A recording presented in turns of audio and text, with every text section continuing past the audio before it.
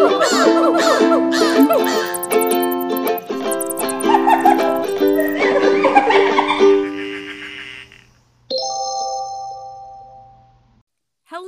welcome to the Conservation Queens podcast. We are 4 girls who love the earth and have a passion for living a more eco-friendly life. We are real-life zoo employees, and as always, nothing that we say reflects our organizations, and all thoughts and opinions are our own. Please try to keep in mind that we keep our podcast around PG-13, so if you have younger listeners, you may want to review the content beforehand. We never do this perfectly, except for Kenzie. She nails it every time. It's true. That's true. Well, anyway, I'm Abby. I'm Katie. And I'm Emily. So let's talk about stuff. Sorry we've been gone for like so long. It's been a crazy time, listeners. So basically, Katie started a new job, also got a new cat that's very cute. Yeah, kitty cat. She is the best thing in the world. I'm sure we'll post a picture of her on the Instagram eventually. But she's a precious angel baby, and I love her, and she has taken up a lot of my attention since she has come into our house. And then Emily and I are helping with summer camp this year for our organization. We sure are. So we have been having a crazy time getting ready. So that is our lame but accurate excuses. And then Kenzie's internet is out today. Oh my gosh, because her internet was literally cut off by a lawn company. By a lawnmower. So she wants to be here, but unfortunately she has no internet, which is a little bit essential for remote recording a podcast. Dang. So, technology. So those are all of our lame excuses. We're really sorry. We hope to be more regular now that we have our schedules a little bit more nailed down for the summer. Yeah. So anyway, who are we shouting out? We are shouting out my brother Robbie for suggesting this episode topic and for being a patron. Yay. He has been a lover of our podcast since day one. Thanks for all your support, bro. So yeah, thanks Robbie. And yeah, I've had a lot of fun researching for this episode. I think this topic is really cool, and you think when you hear it, you're like, how much could you really talk about that? You're about to find out, listeners. So before that, though, we're going to do our little conservation and zoo updates. And I don't know. Oh, and our beluga news. I was about to say it, but there. You're like, what's that other thing? So for conservation updates, I have 2 things. The first is about birds. Yeah! So, yeah, there it is. That's what I was waiting for. It's about bird migrations that are currently happening for a lot of birds here in the U.S., in North America in general, if you are also in Canada. But it is migratory season, and unfortunately, with migratory season, there comes a lot of window collisions. And window collisions do actually kill billions of birds worldwide every year. Off topic. This literally happened the other day at work. We found a grackle that was in front of our window at the chimp habitat. And it was definitely that it flew into the window pane because it looked completely unharmed beside that. And yeah, so it's rough. Birds will see not a window. They will see reflected outdoor plants. They'll see reflected rival birds, basically themselves. Or they'll see indoor plants on the other side of the window and think, oh, that's a safe place I can fly to. Unfortunately, obviously, that does not work out for the bird. There's 2 things, though, that you can do to help this issue. One is creating a visual barrier on windows for birds to see. So this can be window tape, like literally just putting lines of tape vertically down your window about 2 inches apart. You could put fun little strings or ribbons down just to create, again, that visual kind of barrier. Putting your blinds down when you're not home or you're not using that window is a great way to obviously create that barrier. Decals or window film. We have window film on our bedroom window to our apartment because we're on the ground floor and people walk by our windows all the time. And I don't like that for our bedroom. So it's literally, we bought this window film from, I think we might have gotten it at Home Depot. And it's a gorgeous rainbow kind of kaleidoscope looking film, and you stick it on like a sticker and it peels right off. And it makes it so that all the sunlight can still shine into your room, but you can't see through the window on either side. So I highly recommend that. It's good stuff. If you don't want to do like the full film, if you get decals that are UV reflective, birds can see UV light. And so you can kind of see through them, but the birds cannot. So they're like, things there. And then they'll avoid it usually. I love that. Yeah, it's a good time. The second thing that you can do to make window strikes less deadly is by keep bird feeders and bird baths close to windows and put screens on the outside of the windows, which is just a great thing to do in general so the buggies don't get in your house. Because we do not like the buggies. Not in my house. I was going to say, yeah, we just don't want them inside. There's a really awesome website called flap.org that has a lot of great info on this sort of thing and just a lot of bird information in general. But flap.org, I was checking out earlier. It's actually a really fun website to explore. It's based in Canada. Their logo kind of makes me sad though, because it's just a bird laying on its back. It is, that is maybe something they should consider changing. That totally went over my head when I was on the website. I looked at it up. Oh, that's rough. But it is all about, like, this website is about reporting bird collisions. Oh my God, this is kind of morbid. There's at the top of the website, it's bird death counter, and it's continuously just increasing right now, and it's making me really anxious. I don't like that. This isn't good for my health. Yeah, well, so if you're a bird lover like Abby, maybe don't go on this website and look at the bird death counter. My just screens increase. are already on the outside of my windows, so I have not had a single bird strike here at my house, which is great. Another easy solution is if you take a bar of soap, you can just draw patterns on your windows, and then it washes away, and you can just replace the patterns. Huh. I like that idea too. Basically, make your window not transparent. Yeah, exactly. Who needs to see out of them? Not us. Anyways, my second piece of conservation news kind of is a drawback to conservation news I brought up a couple of weeks ago about a study that came out that researchers have found microplastics in human blood. Great stuff. However, I kind of wanted to dissect that a little more in some other news that's been coming out. There's already been a big push, like since this study came out, on consumers to lessen our plastic intake by doing things like buying refillable water bottles or not buying like certain brands of glitter. Like shame on you if you make glitter art. Like that sort of like, I don't know what the right word is. I don't want to like inflammatory behavior. What is the word I'm looking for? It's not helping. It's like those. It's making it worse because you're making people mad about feel bad. Yeah, or you're just making them feel guilty for. It's not like your 5-year-old's project that used glitter at school is not the reason why there is a giant garbage patch in the ocean.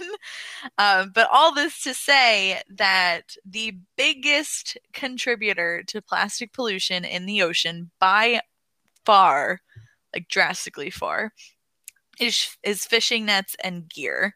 So a lot of times when this sort of thing comes out where it's like, oh, recycle your water bottles or don't, like I said, like use glitter or something that's very mundane to this issue is oftentimes a tactic by bigger industries to shine light away from the real problem, being that they're the problem. They're the problem. So yeah, fishing nets and fishing gear are the number one plastic pollutant in the ocean. One study found that as much as 70% by weight of macroplastics found floating at the surface of the ocean was fishing related, and 86% of the Great Pacific Garbage Patch is fishing nets. All this to say that while changing our personal habits is a great way to reduce our everyday impact on the environment, and like we should still do it, What really needs to change are fishing laws and industries surrounding that issue. Is typing, there's no such thing as sustainable seafood. Crying face. Yeah, it's just a whole. That's not to say still look at your Seafood Watch app and do that sort of thing, but there are more sustainable options. Yes. Yeah. The moral of the story is the most sustainable fish is the fish you catch yourself. Yeah. There you go. So That's this is to say that we're all going to live in a remote log cabin. You can join our commune if you'd like. We're going to have an aquaculture farm. Conservation Queens commune. Triple C. CQC.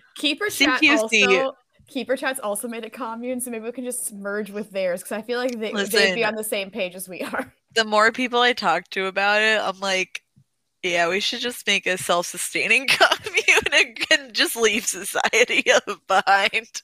And it's not a terrible, like, in my brain's like, yeah, it's not a terrible idea. And then logistically, we're like, we know nothing. Yeah, logistically, not going to happen, but our money is going to be like rocks. I found this really nice rock. Oh, that is at least worth 4 dozen eggs. Amazing.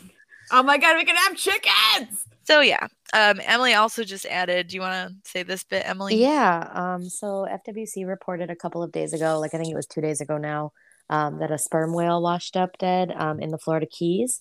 And they just did a preliminary necropsy today, and they announced that the preliminary results of that necropsy are that the whale died because its stomach was full of a combination of fishing gear, fishing nets, and a plastic bag-like material is what they said.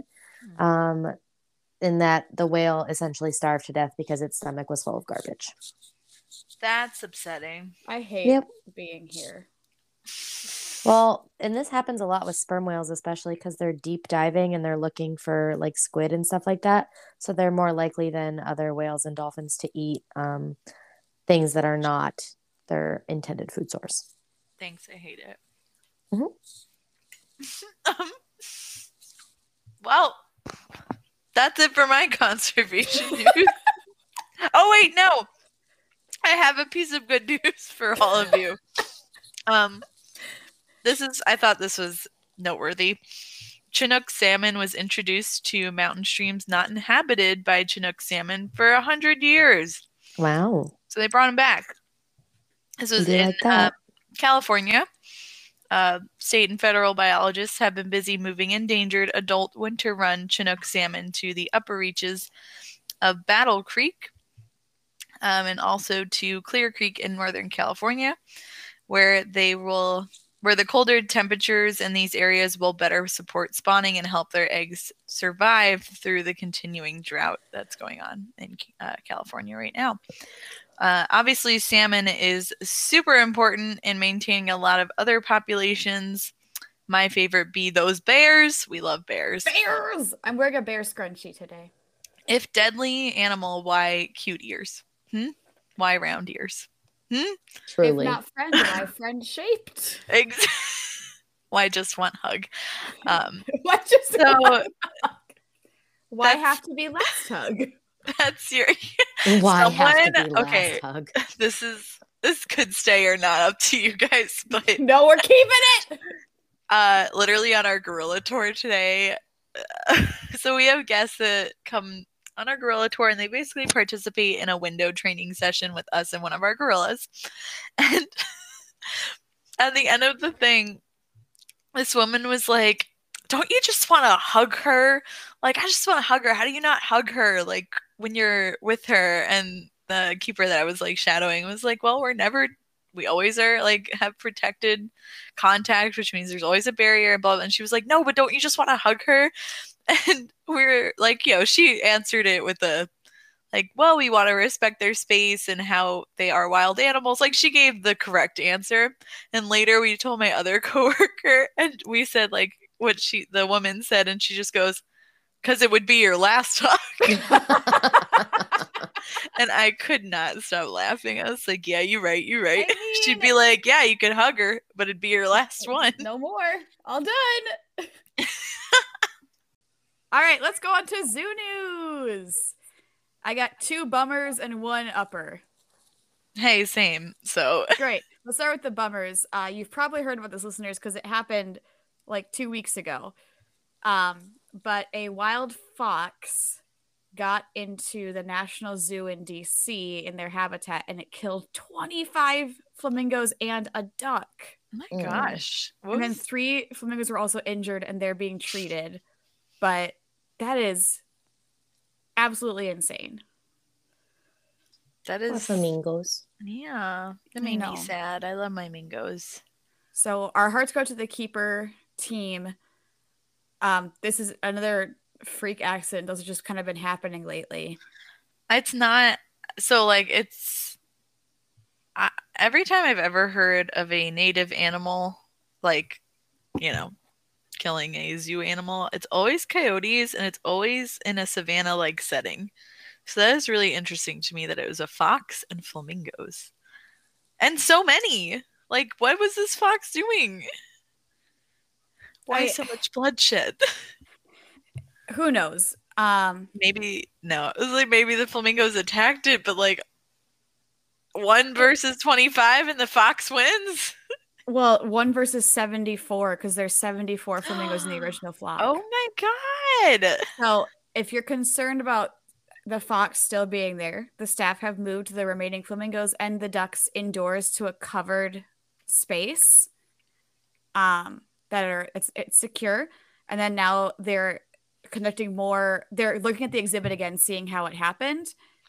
And they have reinforced the metal mesh. And that's true. They have some live traps set, so they're not going to kill the fox because foxes just be foxing. But they're trying to live trap it to move it somewhere else that might be safer for it and the animals. And they also put up camera traps, so hopefully they'll be able to figure out what's going on. This is the face of a killer. And it's just like a little fox. It's just a fox. And like, I don't blame the fox because foxes be foxing, and he was like, wow, these ones can't run away. But it's still like, it's not good though. And just to make our day a little sadder, oh my god. You might have heard, because we put it on our Instagram for anybody who's in the Detroit area looking for their wallaby baby that they've been looking for a long time. And they think that it was snatched by a raptor. Yeah, I don't see any other likely scenario. No. In that case. Like, no one was no human was hopping in there saying, hey mom, mind if I just reach in your pouch real quick, and stealing the baby wallaby. Like, and it's a brand new baby too. It says it was only 5 or 6 months old. It's hard to know with wallabies because they're in the pouch for a long time before they get out the first time. So it's not it's rabbit size. It's tiny. Mm-hmm. So another sad thing, but well, I've got give us a good thing. Dang it! I was like, I've got a good one, and this one's really cool. So a baby giraffe. This is the title of the article. Is a baby giraffe born with a disorder gets modified leg braces designed for humans. Oh, so in the San Diego Zoo, because of course it's San Diego Zoo. Yeah, true that.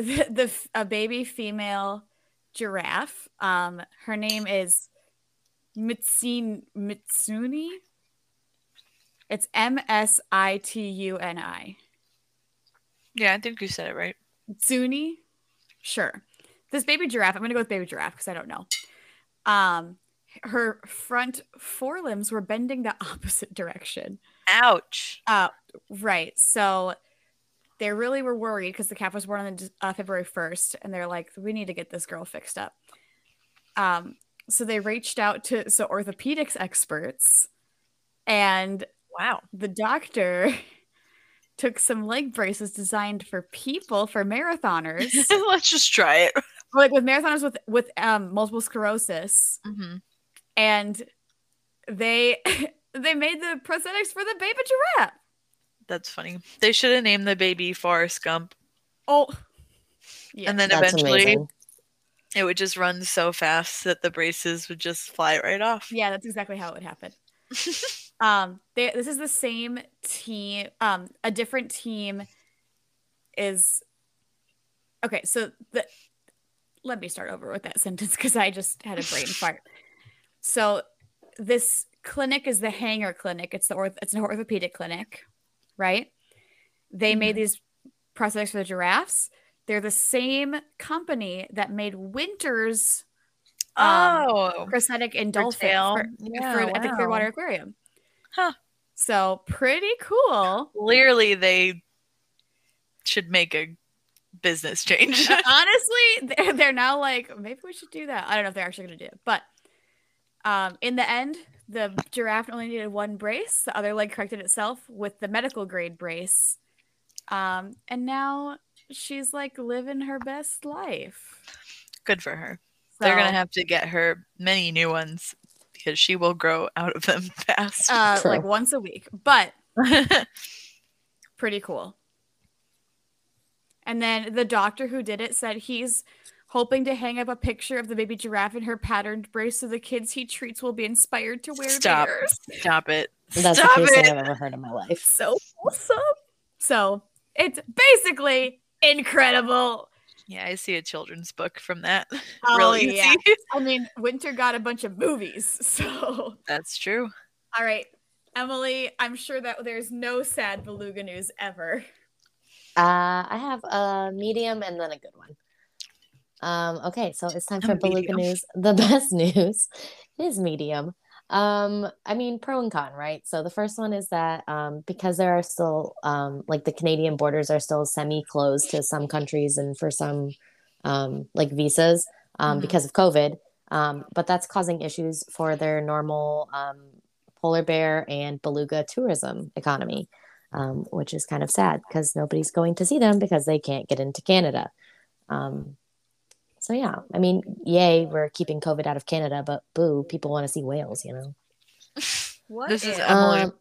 What if Emily wants to see your whales? What if you took a big boat and everybody wanted to see the belugas because on the big boat, and then they just travel only through the water, so they're not actually going on land at all. Well, it's just like a big. They just take them right back to the New York side of Niagara Falls. Yeah, because like clearly in the U.S. we don't care about anything, so it's fine. Oh my goodness. Okay, well, I do have one very good one, which I stumbled upon, and it's the coolest thing I've ever heard in my life. Okay, so we've talked about citizen science before. This is kind of a crossover episode for citizen science, where it's actually more of like a data science operation. But basically, NOAA has worked together with all these data organizations, and they have all of these photo ID photos of beluga whales, but they want to ID them and say which beluga whale is which. So they're looking for someone to write a software program that IDs them.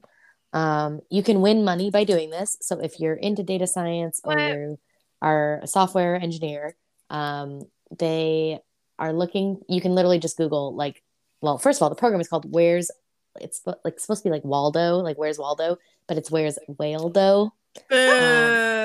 Oh, that's great. No. I didn't name it, but so if you are interested in that, or you know somebody who's interested in that, check it out. I thought it was like some of those other like Zooniverse citizen sciences where like it shows me the whale and it's like, which whale is it? Well, no, wrong. This is like 8 levels above that.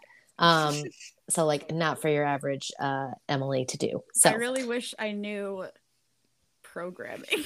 Yeah, basically if you know programming or you know somebody who does and you want to win money, the top prize is 15 grand. The second prize is 8 grand, and the prizes go down from there. And I think like the top 10 all get some sort of monetary I'm gonna go prize. learn programming. Yeah, so get pretty cool. That, Katie. No problem. Speaking of beluga whales, they are the best whale in the world. Why? Because they have the most perfect camouflage in the world. Speaking of camouflage, wow, look at that segue. I just did it so fast. We'd be talking about camouflage, friends, and all the forms of it. There's quite a few. I was going to say, everybody, when they think of camouflage, thinks of the first part we're going to talk about. But really, it's like kind of insane. It's a really cool topic. It's one of my favorites. So should we jump right in? Go Jump for right it. in. So camouflage is basically when you're trying to appear like something different or like your surroundings, right? So the most basic form of camouflage is called background matching or color matching. So an animal can blend into their environment simply by matching the color of their surroundings. So this is why animals, like a lot of birds, like screech owls or tawny frogmouths, kangaroos, match the color of the environment they're in. Okay, but a little note on screech owls: not only do they color camouflage, but they have little tufts on the top of their head. Yeah, And when they're camouflaging, they stick them up, and they look like they just, I It don't is a know. little They look tree. perfect. Yeah, they look like they're just a tiny little part of the tree. And it kills me. Every time I looked at our screech owl and I couldn't find him, I was usually staring directly at him. It is how it happens. It's actually, I like to point this out a lot when I talk about birds. It's why female birds are usually more drab in color, is because they're trying to blend into their environment and also keep their babies safe. So Yeah, I ain't that's trying to why. risk it all. No, they're actually Not smart for no ones. man. No, and then the man's like risking it all for the ladies, actually. So As would it you really should want be. to be the pretty bird, or do you want to be the one that lives? Personally, I'd rather be the female bird that lives. So that's when we think of camouflage, this is what we're thinking of. We're thinking of animals that match their background. And that works really great on land. In the ocean, as we've talked about, not very much is blue. So Emily, what is the way that ocean people, wow. How do mermaids blend in? Yeah, tell us about mermaids. Okay, let's talk about my favorite thing, which I think I talk about darn near every episode. But that's okay. It's counter shading. Woo! So we've talked about this before. The greatest example is going to be an animal like a penguin or a killer whale, a great white shark, a dolphin. What do they all have in common? And that's that their belly is white or light gray, and their top of their body is their dorsal side of their body is either a darker color or a different color. It kind of depends on the environment that they're in. But like, for example, we'll use a penguin.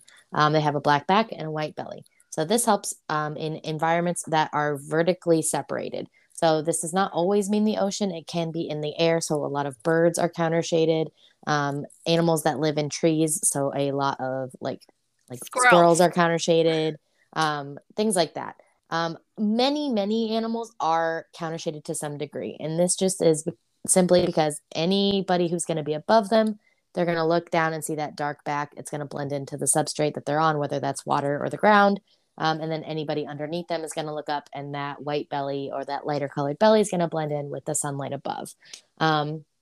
This is the most widespread form of camouflage in the ocean, especially, but it's everywhere. Something really cool about counter shading is that there are animals that do the complete opposite, reverse counter shading, where they have a light back and a dark belly. And usually this is a "you should be afraid of me" type of camouflage. I never heard of that one. Yes. So there are a couple notable examples. The first one is skunks, and that is hey, stay away from me. I'm not like everybody else. I'm not like other girls. That's Watch a counter out. shading? I'm not like other girls. Exactly. That's a kind of counter shading? Yeah. I didn't know that. It is. There, and then so there's another reason that some animals are reverse counter shaded, and it has to do with the way that they feed. And it's that they feed upside down.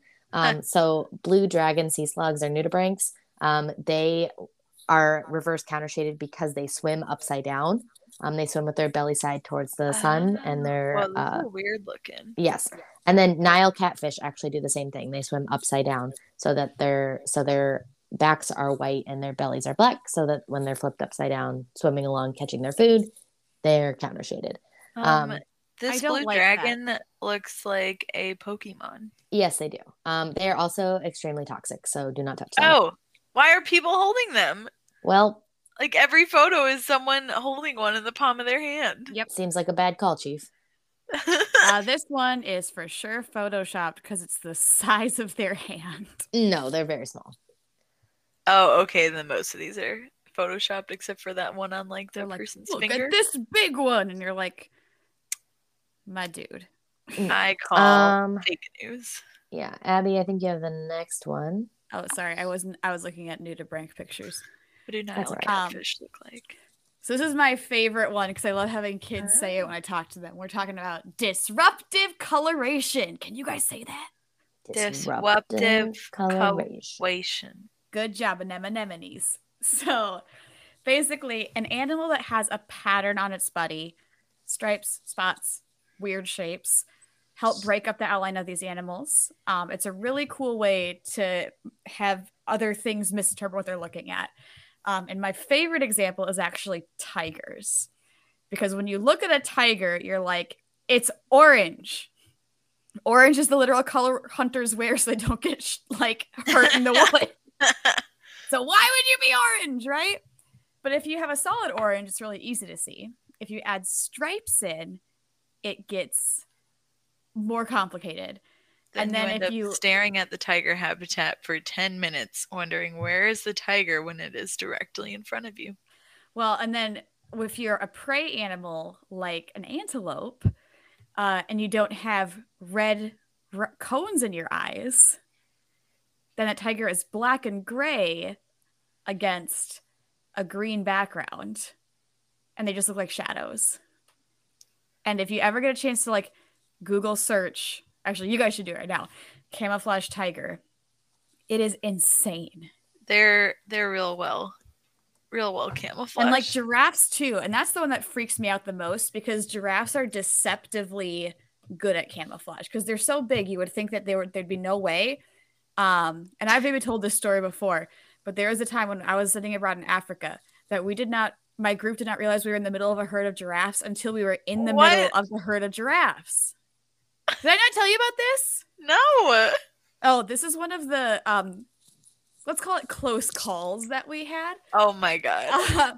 We were out birding as one does. And I was doing a bird project. So it was and we were in a public park. We were just walking around looking for birds. So we were looking in the trees and all of a sudden we kept heard some noise. And we look around and there's 7 giraffes around us. Well, dang. And they just camouflaged so well with the trees that we didn't even notice. And then the problem came in when we saw a baby giraffe. And we didn't get close to it because we were biology students. We knew what we were doing.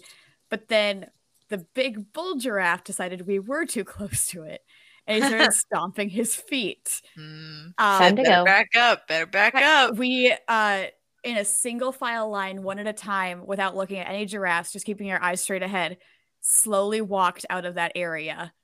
But it was... And she has lived to tell the tale, ladies and gentlemen. That is only one of 5 near-death experiences. Oh my God. One of 5. One of these days, I'll do an episode. We're just gonna do an Abby discusses her top 5 closest encounters in Africa. Kenzie did her scary stuff about working with bats. I can do the times I almost died in Africa. I have to say, I don't think I almost died. In Australia, there's no way. Yeah, I know. I'm thinking maybe. Okay, there are more times than I thought. So, listeners, let us know. Do you want us to talk about our near-death experiences in field research? Yeah, fun stuff. Yeah. Anyway, so other animals that might have used disruptive coloration include butterflies or orcas, because they just look like little floaty white dots. That's not going to be a good predator. And then all of a sudden you realize you have literally encountered the worst animal to ever encounter. And for butterflies, it's the eye spots. So it's not just... And birds! So eye spots are a good example of disruptive coloration because it's all about causing predators or prey to misinterpret what they're looking at. So the eye spots make a butterfly look like they might be part of a larger animal that's staring you down, and all of a sudden you're like, gotta go. If you can't run from them, just confuse them. One of my favorite birds, you're both about to groan, is called a great Argus pheasant. Oh, called it. And the males have giant eye spots on their feathers. They're related to peacocks, but they're not quite as evil, except for one individual that we can't get into right now. but their eye spots literally make them look like this insane predator when it's just like a bird. So definitely is effective. It's just a fancy bird. It's a fancy bird. And then toads. Toads got lots of patterns on them. No one can find a toad. Yep. They camouflage real well. They do. Until I step outside my front door and 20 of them leap out of the abyss. Now, they all go, scatter! They run in different directions. I wish that I could camouflage super duper well like the toad, but I can't. But maybe, Emily, can you teach us how to camouflage? Yes, absolutely. This may be my favorite form, I think. This is pretty good. For one particular reason, and it's Bebo the sea urchin on TikTok. This is true. That's accurate. Okay, so there is a form of camouflage that a select few group of animals do, and it is called self-decoration, and it's what it sounds like. These animals will decorate dress themselves. up. Yeah. To blend in. So, for example, sea urchins, a lot of them will collect things. Some of them are literally called collector urchins. And they will put things on top of themselves because they're like, if something is on top of me, then you can't see me. I've hided. Yes, exactly. So, like in the wild, they'll put shells and algae and rocks and all kinds of stuff.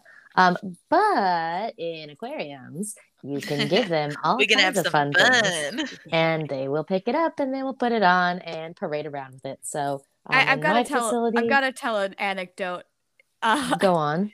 So our urchins at our aquarium have recently been allowed to wear hats.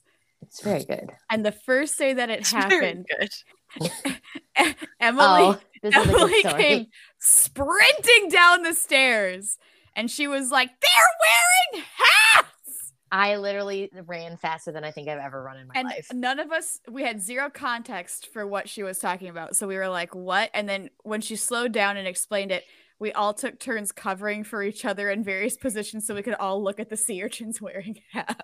I literally ran so fast. I was just like, the people need to know. It was a good time. It was the best day.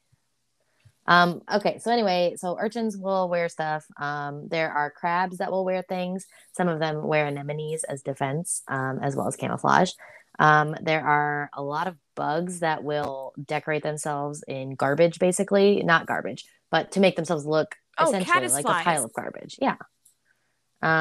Just, lovely bug things.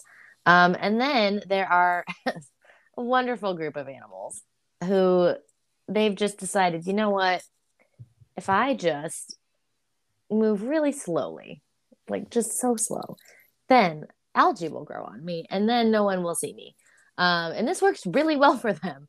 So this applies to animals like sloths or manatees or what was the other one here?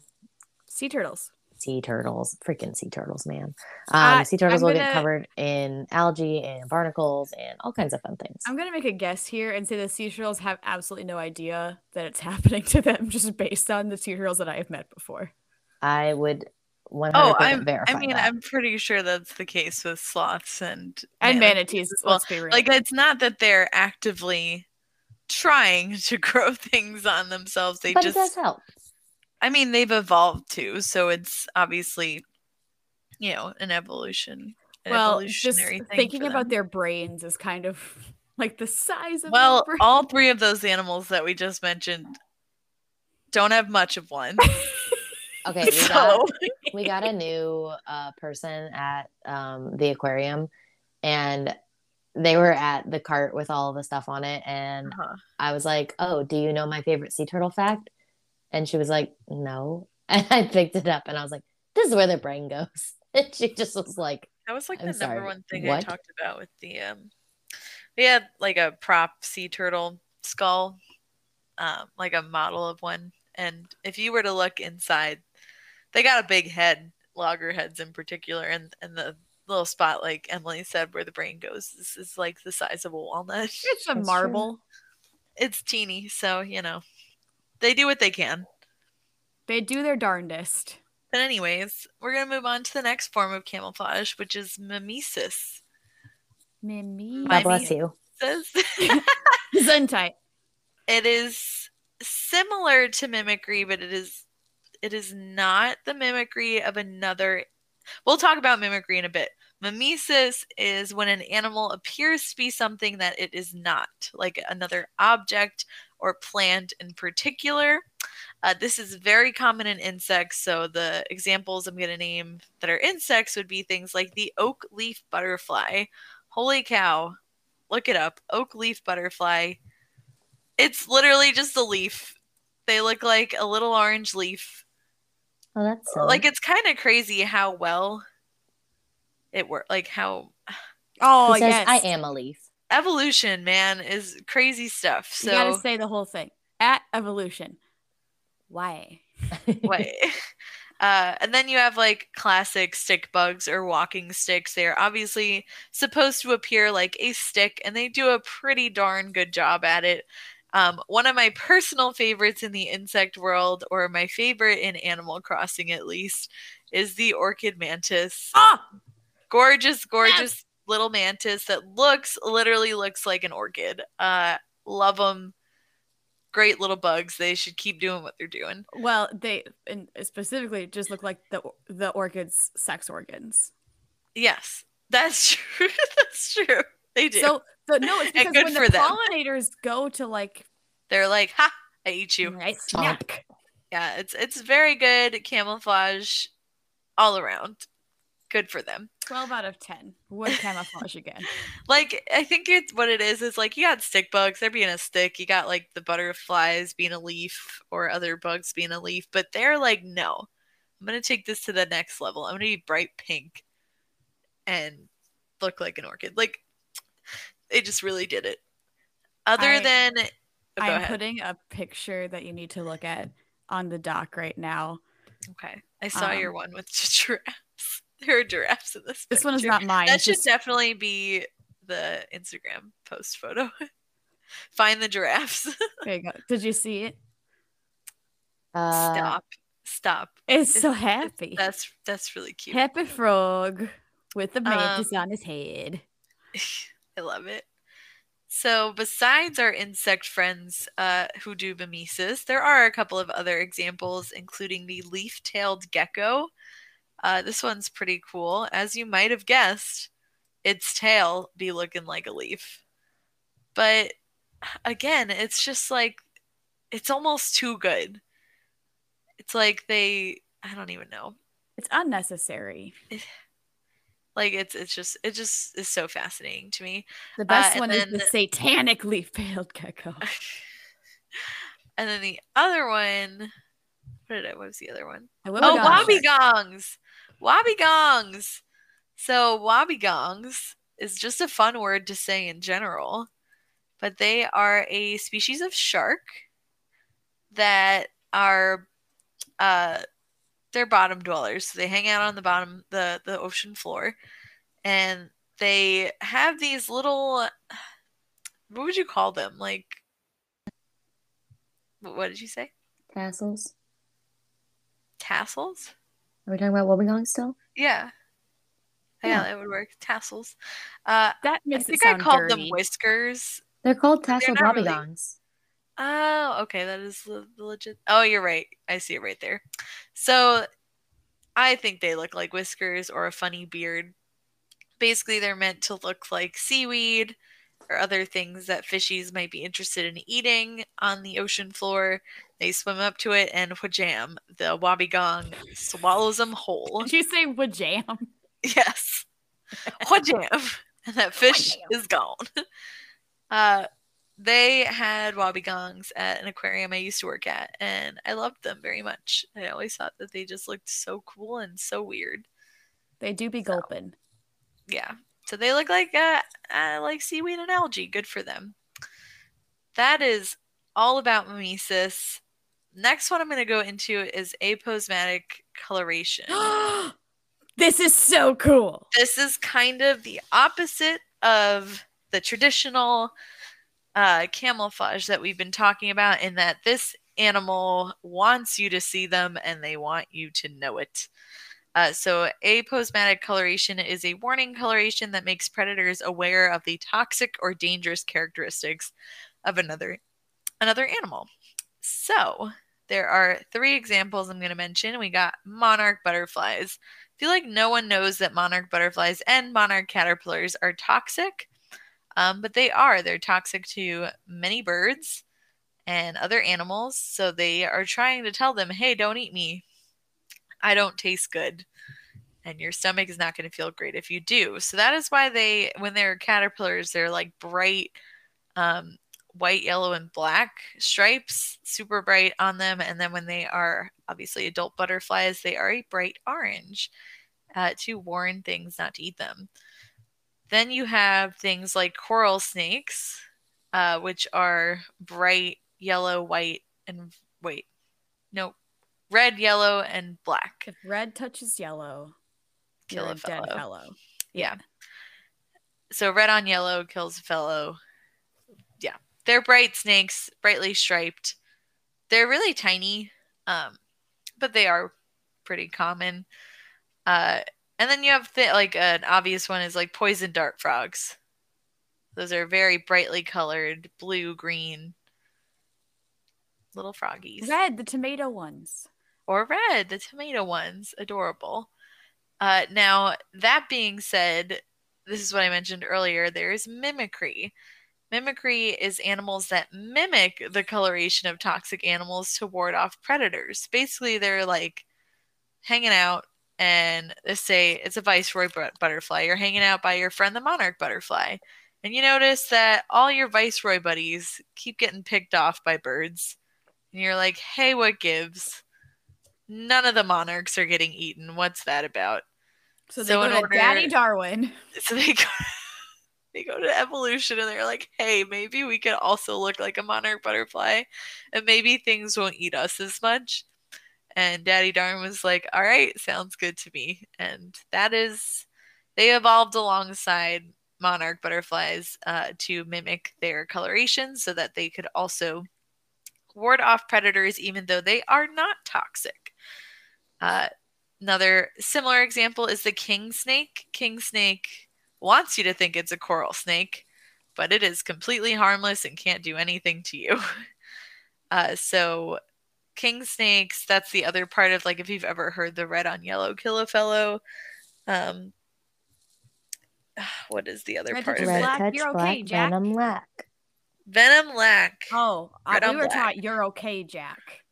I've heard the You're Okay, Jack, too. I kind of like Venom Lack because it actually says venom in it, I think. And not poison. Yeah, I just like that a lot. So remember that rhyme, kids. But, if there's ever any doubt, just, like, don't go and pick up the snake, man. I don't know. That should be the rule. Just, like, all the don't time. mess with the snake. So, yeah, that's mimicry. What's our next thing? Well, this is, in my opinion, one of the coolest ones. And it is active camouflage. And that is your ability to change colors. It is definitely a cool And one. texture. So, there are a lot of different kinds of camouflagers that use active camouflage. And Katie wrote my notes for me today because I worked really late. And spoiler alert, I'm going to talk about something a little bit different because cuttlefish are too cool to not talk about. I totally thought I wrote cuttlefish on You sure here. didn't. So we're going to talk about them. You wrote octopus. I mean, it's a lot of They're not the same. cephalopods. They're not the same. Well, I mean, squids do I it think too. this functions pretty similarly. Emily, correct me if I'm wrong, but Go on. I'll let you go until you mess it up. thank you. I appreciate it. I got really into cuttlefish when I was in like middle school because we went to an IMAX movie where we watched them camouflage, and then the little like ED tentacles came out and like snatched it, and since it was IMAX, it was 3D, and I just remember screaming a lot. But that's an aside. So how cuttlefish camouflage is pretty fascinating. They have these cells called chromatophores, and there's usually 3 different layers of the cells, and they're all different colors in a layer. So there's a yellow layer, a red layer, and a brown layer. I'm reading this off of some biology syllabus from a college. Very. I'm assuming it's accurate. It's very intellectual there. read.edu. But basically what happens is when they want to change color or texture, I guess it's just color for this one, their chromatophores can expand or contract to make the different colors. So just like on a TV screen, there's like 3 basic colors, like old ones at least, that you'd see, and how those all like will turn on and off to make the different color of the moving picture. That's kind of how the cells work on a cuttlefish's back. Is that correct, Emily? Yeah, I was going to tell you, I was going to wait till you get till the end to tell this story, but I'm going to interrupt you now and tell you it because it's so cute. I used to work at a facility that had an octopus, and this little kid came up to me and he was asking me, how do they change colors? And I said, oh, well, they have these cells called chromatophores and blah, blah, blah, blah, blah, blah. And he said, no, Miss Emily, it's just happiness flowing through their bodies. Oh! No, excuse me, Miss Emily, please. And I died that day. All right. Scratch Enough everything with your I just chromatophores. said. Nothing to do with chromatophores. It's just, that's so good. It was very good. It was the most wholesome thing I've ever heard in my life. That made me so happy. I'm so happy right now. Yep, it was this cute little kid. Happiness thrown. Oh, I want to change color so I can have happiness flowing through my body. Well, it's interesting because, like, octopus and cuttlefish, they just alter their appearance. That color change happens to camouflage. Whereas others, like chameleons, it is a behavioral communication thing. Well, and it can be communication with cuttlefish, too, depending on the situation. And we all know that cuttlefish and octopus are too smart for their own good, so they probably are doing everything all at once. What's that video where it's like 2 cuttlefish and they're both they're disguising themselves as like some sort of crab, and then they come up to each other and they're like, "Hey, wait, you're cuttlefish." And they both change back to like cuttlefish, and they're like, "Wait." Do you know what video I'm talking about? I know which video you're talking about. Okay, I love that. I'm looking for it. It's a very precious video. It reminds me of the Spider-Man meme. Yes, exactly. They're like pointing at each other like, wait, you're me. Yeah. Well, there's also an octopus called the mimic octopus, which is really famous because of how well it mimics other sea creatures. So that's kind of more mimicry, but they also will use active camouflage with mimicry together. But yeah. Other kinds of active camouflage can be like Arctic hares or Arctic foxes, who in the springtime have a nice brown, cute coat. And then when fall rolls around, they actually grow their winter coat, which turns them bright white. So they can camouflage with their environment a little bit better. Nice. And then peacock flounders, I am not familiar with. So, Katie, what about them? I have to remember where I saw peacock flounders. I'm looking it up. They're cool. They look like sand. They can also change their color and pattern in just in 8 seconds flat. So similar sort of thing to octopus and cuttlefish. So lots of chromatophores happening and lots of changing. Oh, can I mention polar bears really fast? Yeah. Yes. So that's a good one. Some species they're called they're microscopic physical structures that act like prisms, reflecting and scattering light to produce a color that is different from their skin. So polar bears, for example, have black skin. However, their translucent fur reflects the sunlight and snow of its habitat, which makes the bear appear white. So if you were to actually take like a tuft of polar bear fur and hold it up like under a microscope or whatever, it is see-through. It is translucent. Which is mind-boggling to me. It's so cool. It's insane. I love polar bears. Yeah. Wild. A little just chameleons. The reason, like the communication with chameleons is when they're threatened, they don't change color to blend in.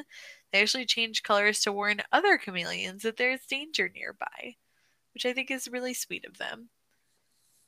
That's very good. I just realized that we skipped olfactory, didn't we? Oh, yeah. The one that I literally is the only one I wanted to talk about. The stinky one. This one is so cool. No, okay. So, sorry.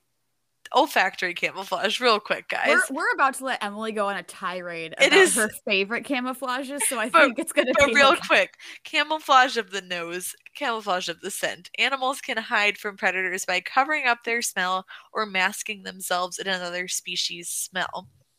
So a lot of times you may, like I know opossums do this as an example. If they smell something or find something like poop, for example, that smells like another animal, they're going to roll in it. They're going to put it all over themselves, basically groom themselves with it so that they do not smell like an opossum. They smell like something else that is less likely to be hunted by a predator. Usually it's going to be something that smells like that predator, perhaps.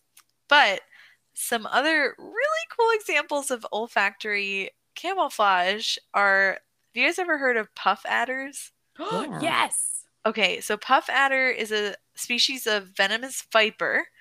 They're found, they're abundant across Africa, but they hunt their prey by ambush. So they lie in the same spot. Apparently, they can do this for weeks and until something comes along their way. But doing this makes them really vulnerable to becoming someone else's dinner, especially predators that have a really good sense of smell.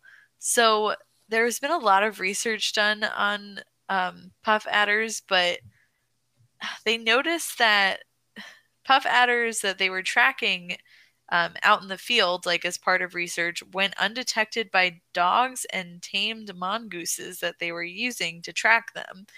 They would literally walk right over the snakes without spotting them. That's very impressive because dogs can find they can find nothing in something. So they were trying to test out the idea that for some reason puff adders can't be sniffed out. And they trained dogs and meerkats to recognize and then match specific scents from an olfactory, like they call it a buffet, so all different smells.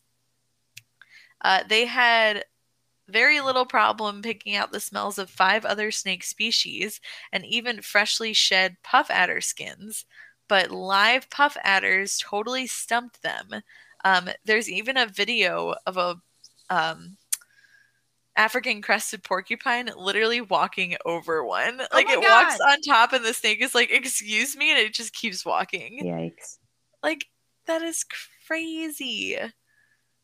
So there's still, I didn't see any explanation in this article in particular as to how they're able to do this, but somehow masking their scent. Another example of this that I thought was cool is the harlequin filefish. They're cute. Yeah, they are really pretty fish, I think. So they are, they live in coral reefs in the Indian and Pacific Oceans, and they do have a funky polka dot pattern, which does help with camouflage a little bit. It looks like a pair of 70s pants. They do. They're really, I mean, that's why they're called harlequin fish. You know, they're just fun looking. But the fish also fends off predators by eating and smelling like the coral that it calls home. So they found in a study that some coral-dwelling crabs couldn't even tell the difference between the smell of the harlequin filefish and the coral itself. Meanwhile, predatory cod seemed totally indifferent to the harlequins when the fish were presented alongside the coral they ate, no matter the coral type. Like, what? Fish are weird, man. You are what you eat, says the harlequin filefish. So I just thought, like, that's a form of camouflage that you really wouldn't think about very much. So I just think it's neat. Stinky flage. Stinky flage, there you go. So, Emily. Yes. We talked about this before when we talked about our Ocean Layers episode. Yes. And now I'm just going to let you go off about counter illumination. Yes. So you've heard of counter shading. Well, let me introduce you to counter shading's bigger, badder brother, counter illumination. So I'm going to start with the bobtail squid, which is the first counter illumination thing that like has been deeply studied. We talked a lot on the other episode about the fish that do it, the midshipman fish, that like they light up their bellies to match the ocean around them as the light changes. Okay, we get it. It's cool. Now this is even cooler. The bobtail squid, they have a symbiotic relationship with this bacteria, scientific name Vibrio fischeri. Also, I want you all to know that I typed that in and my Google Docs corrected it because I've typed that before in papers. It was like, you're not spelling that right. We know how to spell this. And I was like, you're right. We do know how to spell this. But they have a symbiotic relationship with the bacteria and that bacteria sense the light around them, and they fluoresce or light up to match around them. So the bobtail squid are freaking invisible all the time. It's amazing. They're very cute. If you've never seen what a bobtail squid looks like, they're very cute and small. We love them. They're so cute. I just love them. But they've been heavily studied. They have a whole ass like light organ that's full of these bacteria, which lights up. So we love that. Very cool. There are some other types of ocean related camouflage besides counter illumination that I just want to mention really quick. And one of them is literally just transparency. If you are clear, nobody can see you. This works really well for jellyfish. This includes comb jellies, salps, tunicates, jelly organisms. A lot of the times you will never even know you ran into one until your skin is burning. Is that a personal anecdote? Oh, just a few times over, particularly box jellyfish. Oh yeah. Well, there's different types of box jellies. Yeah, I know, but still. Well, yeah. I mean, you can't see them.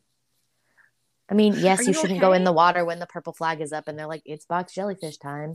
And you said, I said, I'm going to go stand knee deep, and then immediately regretted the decision. Immediately was stung.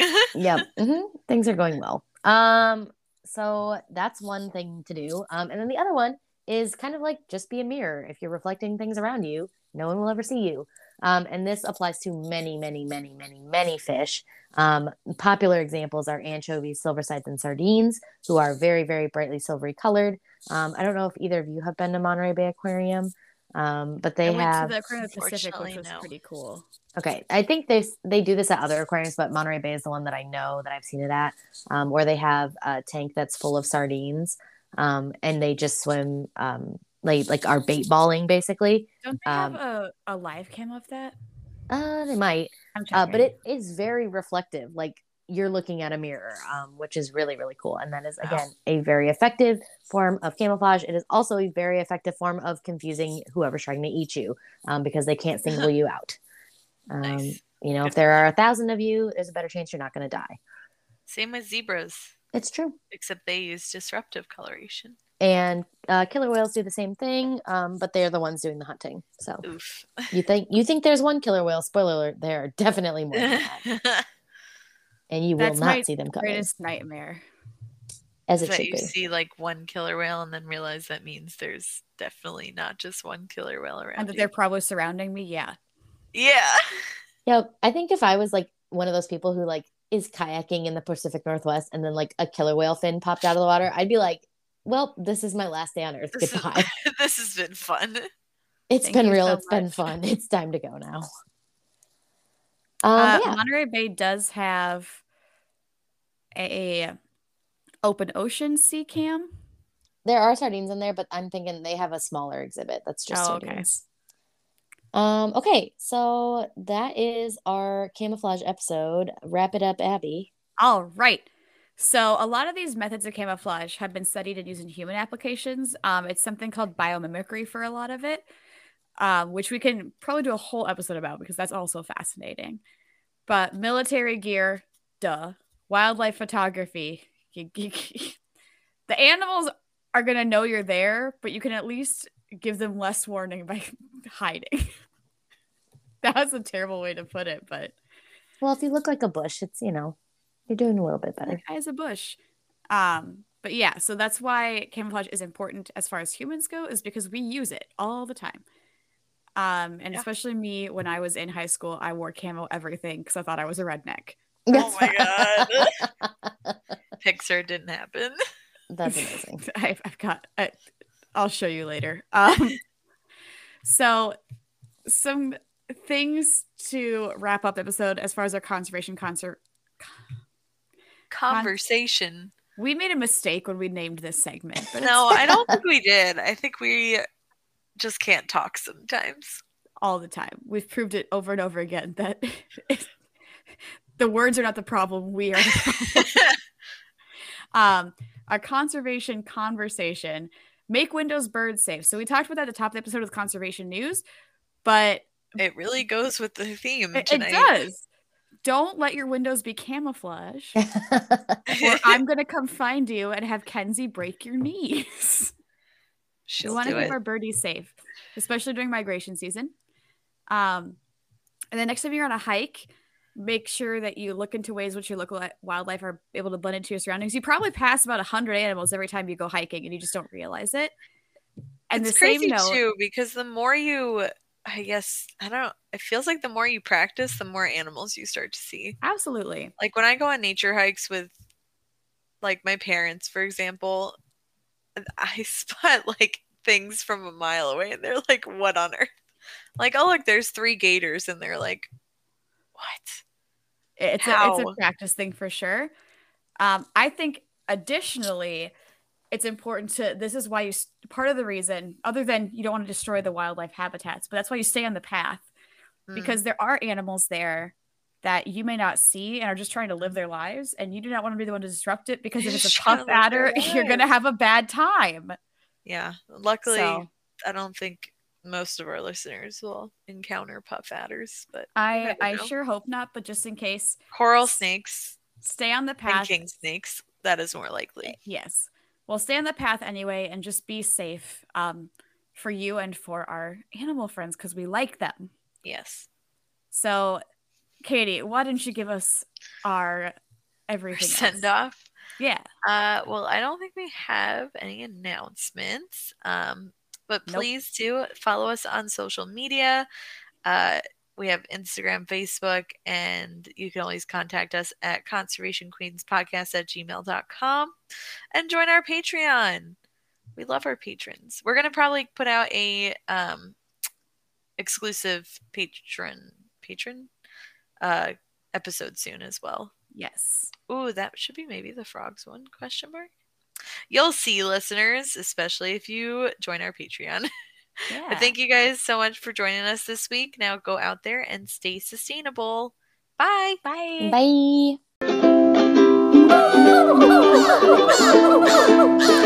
Bye.